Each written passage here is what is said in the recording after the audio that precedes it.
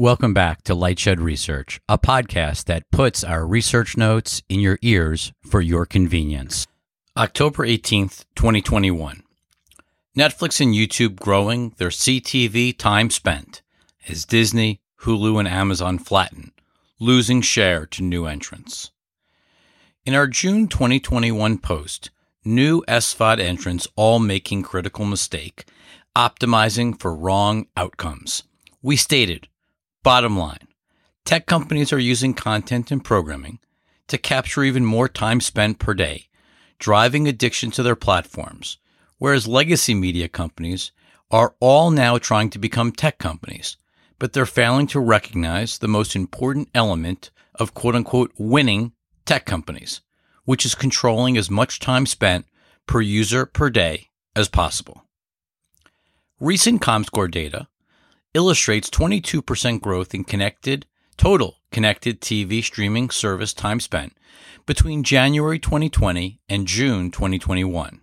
We've converted Comscore's connected TV streaming time spent market share data into total connected TV hours streamed for each of the major services in both time periods, and contrasted the change in time spent to the reported subscriber growth, or MAUs, for AVOD over the same time period.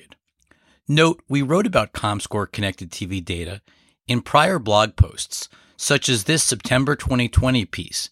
However, recent Comscore methodology changes led to meaningful changes in time spent share, with Netflix benefiting and YouTube and Amazon Prime Video declining. 7 key takeaways from the table embedded above. Number 1. Top 2 services still represent 47% of connected TV time spent. Despite the launch or transformation of an array of competing SVOD and AVOD services, it is nothing short of stunning to see Netflix and YouTube only dropping from 49% share of connected TV time spent to 47% over the 18-month time frame. Viewership in the linear TV world is highly fragmented, whereas connected TV is dominated by just 2 players that dwarf everyone else and who have held their market share despite rapidly growing competition. The interesting commonality of Netflix and YouTube is breadth of content across genres, albeit one obviously has to finance the content, and the other is a platform for UGC content. Netflix and YouTube's CTV market share declines were small enough that both had high teens growth in time spent over the 18-month time frame, with Netflix growing time spent per household subscriber high single digits. Number 2. Hulu, Disney Plus, and Amazon Prime Video time spent stagnated. Whereas the top 2 CTV streaming platforms ceded only minor market share, Hulu, Disney Plus, and Amazon Prime Video saw their share drop by nearly 20%, offsetting the surge in overall connected TV time spent. Each of the 3 services had essentially the same connected TV total time spent in June 2021 as they did in January 2020. The continued rise of free AVOD services and launch of 3 major new streaming services, HBO Max, Peacock, Paramount Plus, appear to have taken far more time spent away from the second tier of 3 CTV players than the 2 top-tier players. Tying back to the aforementioned comment on Netflix and YouTube, the obvious answer as to why the second tier is losing share is the breadth and depth of content is simply not enough relative to the new competitors.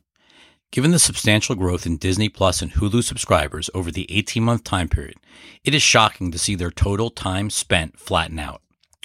Hulu subscribers grew over 40% during that time period, and Disney Plus subscribers were up over 50%, with substantially more quote-unquote fresh content on Disney Plus in 2021 than 2020. The clear implication is that time spent per household subscriber fell meaningfully for both services. For Disney Plus, that could partially be explained by the fact that January 2020 was shortly after launch, with many subscribers still devouring catalog titles.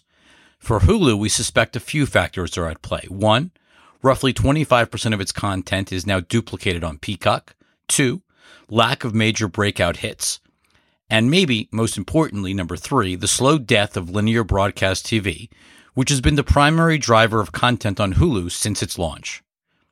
For Disney, the significant drop in time spent per household subscriber at both Hulu and Disney Plus raises important questions for investors.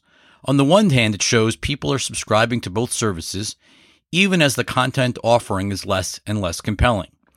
That shows consumer love of the Disney brand and likely ties to an increasing percentage of subscribers taking the Disney bundle, where they get both services and ESPN Plus, even if they are not major users of all of the components of the bundle. On the flip side, substantially lower use per household subscriber increases the risk around price increases, which are critical to driving profitability at both services.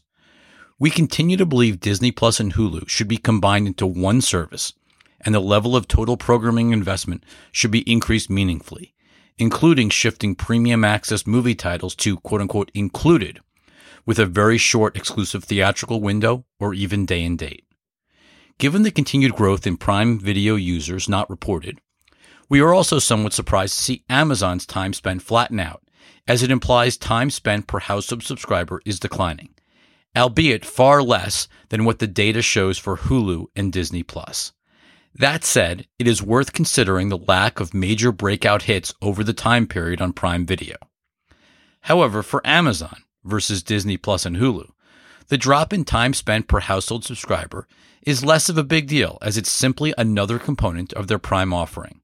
Not to mention there is major content spend kicking in during 2022 with both Thursday Night Football and Lord of the Rings prequel, along with content from the still-in-progress MGM acquisition. Number 3. HBO Max's fastest-growing CTV platform.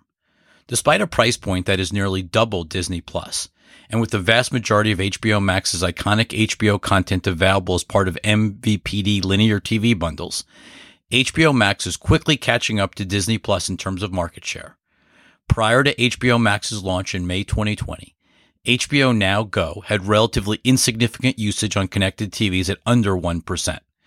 In contrast, by June 2021, HBO Max had moved up to number 6 in terms of CTV market share at 3% and was by far the fastest growing streaming platform on connected TVs over the 18-month time period. We believe Warner Brothers' decision to make their entire 2021 movie slate available on HBO Max at no extra cost is a key driver of connected TV market share growth. HBO Max has added U.S. subscribers faster than any other SVOD service this year, and adding substantial high-profile content is clearly driving time spent per household subscriber. Number 4. AVOD fast, growing rapidly but still small. Viacom's Pluto TV and Fox's Tubi are both growing rapidly. However, they collectively only represent 4% of total CTV time spent, dwarfed by free ad-supported YouTube at 21%. While we do not have specific user data for Tubi, Pluto TV MAUs were up nearly 120%, far faster than the growth in connected TV time spent. While that could speak to reduced usage per MAU, it is important to note that Pluto only reports global MAUs with no clarity around US-only MAU growth.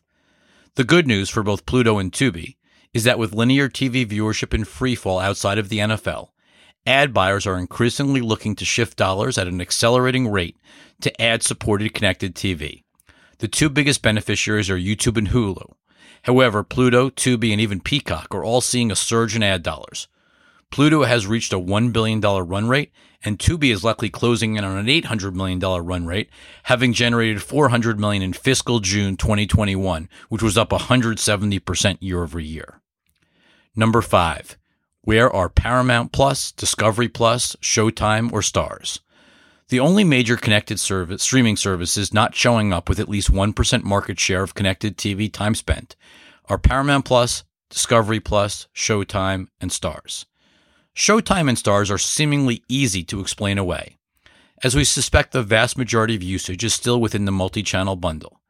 The content on Showtime and Starz, DTC, is identical to what is available within the bundle, and while both have added a significant number of D2C subs, usage is likely tied to a limited number of high-profile series versus daily usage.